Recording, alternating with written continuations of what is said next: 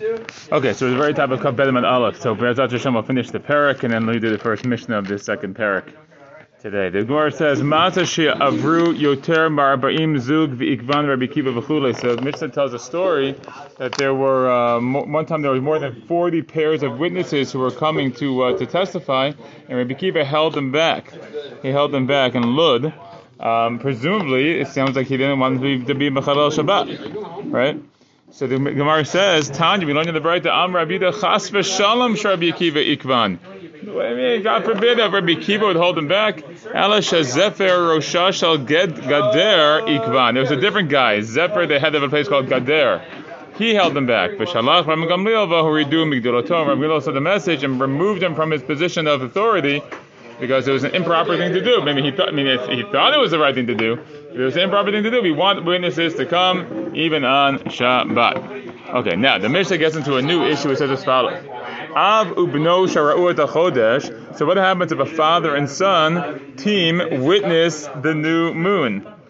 So we know the father relatives aren't allowed to testify together. So what are you supposed to do? So it says Yalchu. They should both go to the Beit Din. Lo shemitz tarfim ze'im zeh, not because they're gonna join together to testify. Ela rather she'imi pasel lachad mehem yisarei pashadim acher. That rather, if one is declared to be pasul for some reason, so the second one can go and join up with the other guy, with another witness, right? So it's good to have like a backup just in case.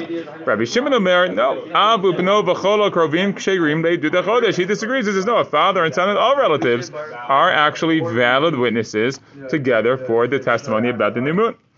Rabbi Yossi says, Ma'aseh b'Tuvia harofei, shera'at ha'chodesh b'Yerushalayim hu ubno. So we have this case, Tuvia the doctor, he saw the new moon in Yerushalayim, he and his son, ve'avdo mishuchrar, and also his freed slave. Ve'kiblu ha'kohanim otov et beno, u'pasod avdo. And the Kohanim and the Beit HaMikdash, they accepted him and his son, and they disqualified the Eved. When they went to the Beit Din, they accepted him and his Eved, and they disqualified the son. So it seems like they didn't really follow this opinion of Rabbi Shimon. Okay. I'm Rabbi Levi. My time is Rabbi Shimon. So Rabbi Levi says, what's Rabbi Shimon's logic? Like, it seems like a strange idea. We know we pretty straightforward usually that we don't accept our relatives. It says, "Vayomer Hashem Moshe be'Aharon be'eretz Yisrael hachodesh hazeh lachem." Okay, so God spoke to Moshe and Aaron. That's going to be the key. That's Moshe and Aaron. This is the new moon view. Edut zo tehei ksheira b'chem. That hachodesh hazeh lachem, meaning this testimony is actually kosher with the two of you, meaning Moshe and Aaron. Rabbanan, what would the Rabbanan say? No, Edut zo tehei misura lachem. This testimony is given over to you, meaning you guys are in charge of making sure it happens, but it's not that you can actually do it together. Okay?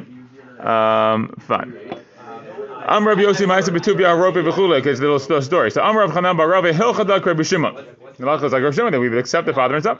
I'm Rav Chanan bar Rava Rabbi Yossi u'Ma'aseh ve'at Amrat Hilchadak Rabbi Shimon. I don't get it. He says we have Rabbi Yossi, okay, and we also have a Ma'aseh, a story. And both of those things seem to work against Rabbi Shimon, because usually the halacha is the Rabbi Yossi, the halacha is like him against other people. And we have the story where it's pretty clear the Beit Din did not follow what Rabbi Shimon says. So you're going to say the halacha is like Rabbi Shimon? It seems to be very counter everything we know. So how could you say such a thing? So what do you mean? Amrit kamei derav helchadak Rabbi Shimon v'lamrli v'lamidi. But many times I was standing before Rav and I said before him the halacha is like Rabbi Shimon, and he didn't say anything to me. Meaning, so it seems like it's really right. I'm right. It must be true that the halacha is like Rabbi Shimon, even though I guess what you're saying is right. That like the evidence is against him, but that it's true. Amarle, he said back to him not so fast. Heichi Tanita, how did you sort of like teach it to him? Meaning, what did you say? Like, tell me exactly what you said. So Amarle said, actually, Ipcha. I actually reversed the opinion. So when I said the halacha is like Rabbi Shimon, I had reported Rabbi Shimon's opinion as being what Rabbi Yossi actually said. Amarle mishum achi lo amalach v'lo midi. Says that's exactly why he didn't say anything to you. Meaning, okay, you said the halacha is like Rabbi Shimon, but you said the correct halacha in the wrong person's name. So that's why he said it was okay. Anyway, so you got it wrong. Anyway, Amar Tavi, Bereder Mari Tavi, Amar Ukva, Amar Shmuel, Helcha Dag Rabbi Shimon, but nonetheless, we have this last name, and the halacha, in fact, seems to be like Rabbi Shimon. At least that's how the Sigya concludes. As the Zug concludes. Okay. Fine. Great. This takes us to I would say the last Mishnah, but almost the last Mishnah. Some of the famous Mishnah, because it's probably one of the more famous Mishnah from Masechtas Sanhedrin that people are familiar with. Without getting into all the details of it, though, it says Elohin Absulin. Here are the people who actually are disqualified. So we know that the Mishnah in Masechtas, which really Sanhedrin, really where it really comes from, is deals with these are not psulim midoraita, they're psulim midorabanan. Okay, but it says as follows: somebody who is a dice player. Umalvei beribi, somebody who lends money with interest.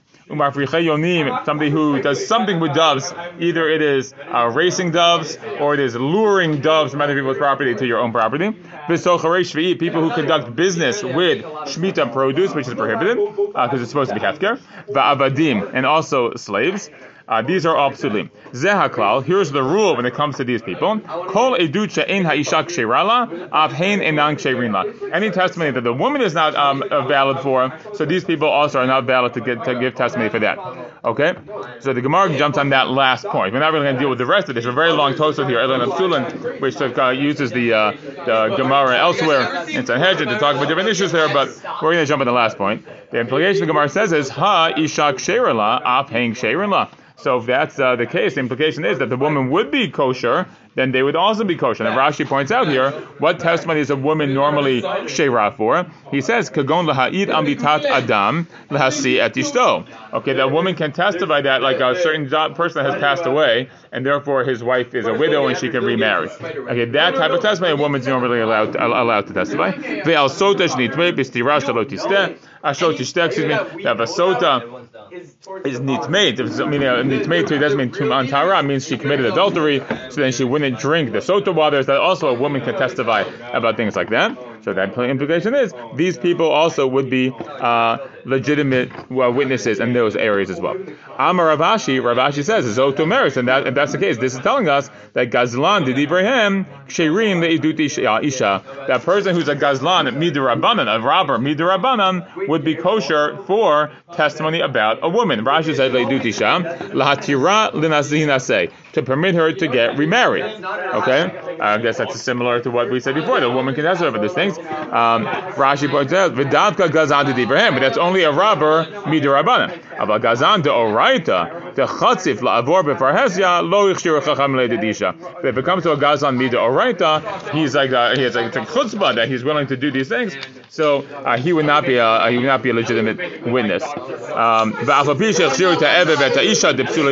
though there are situations where there are psulim mida Oraita that are able to testify those things, like the Eved or the woman, nonetheless, when it comes to the Gazlan, we're like a little bit in between. We don't really want to have a lot of those. Okay, final Mishnah of the Perek, and also the distinction there's no Gemara on the Mishnah. It says, Misha ra'at chodesh ve'ino yachol lahalech. Let's say somebody sees a new moon, but he can't actually physically get to the Beit Din on his own. Molichin oto ala chamor. They bring him on a donkey. Presumably means on Shabbat. Right? You normally can't ride a donkey on Shabbat. We let him. Afilu b'mita, or even in a bed. Vim sudalahem lokhin bi'adam.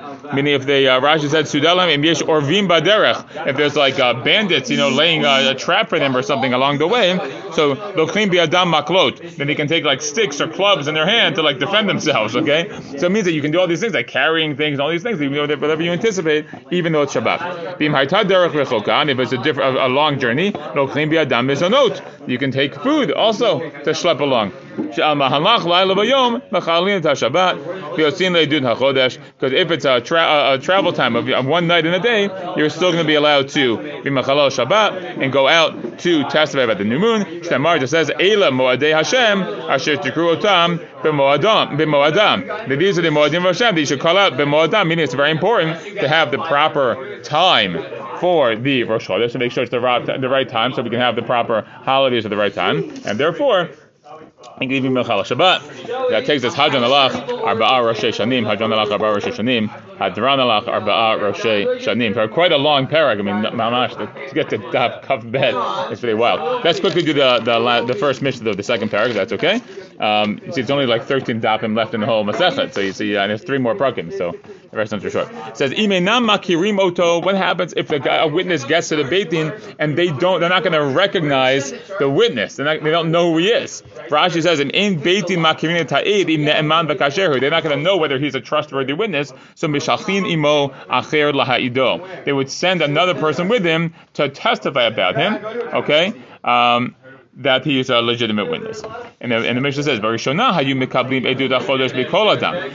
they would accept testimony basically from anybody. I mean, it wasn't such a big deal, this issue, but the problem is, once the Baitusim, right, who were like, we'll see more about them, but they were, the Bathusians, they were fighting, they're kind of like the Tzedukim, right, they like sort of fight against the Perushim, so they were Mikalkel, they were trying to ruin things, and they tried to mess things up for the Beitim, so it's Kinu Shalo Yehu Mikablim Ela Mina Makirin, so they made an enactment. They would only accept testimony from people that they knew or had the reputation of being legitimate and valid witnesses. All right, we'll stop here. Shkoch.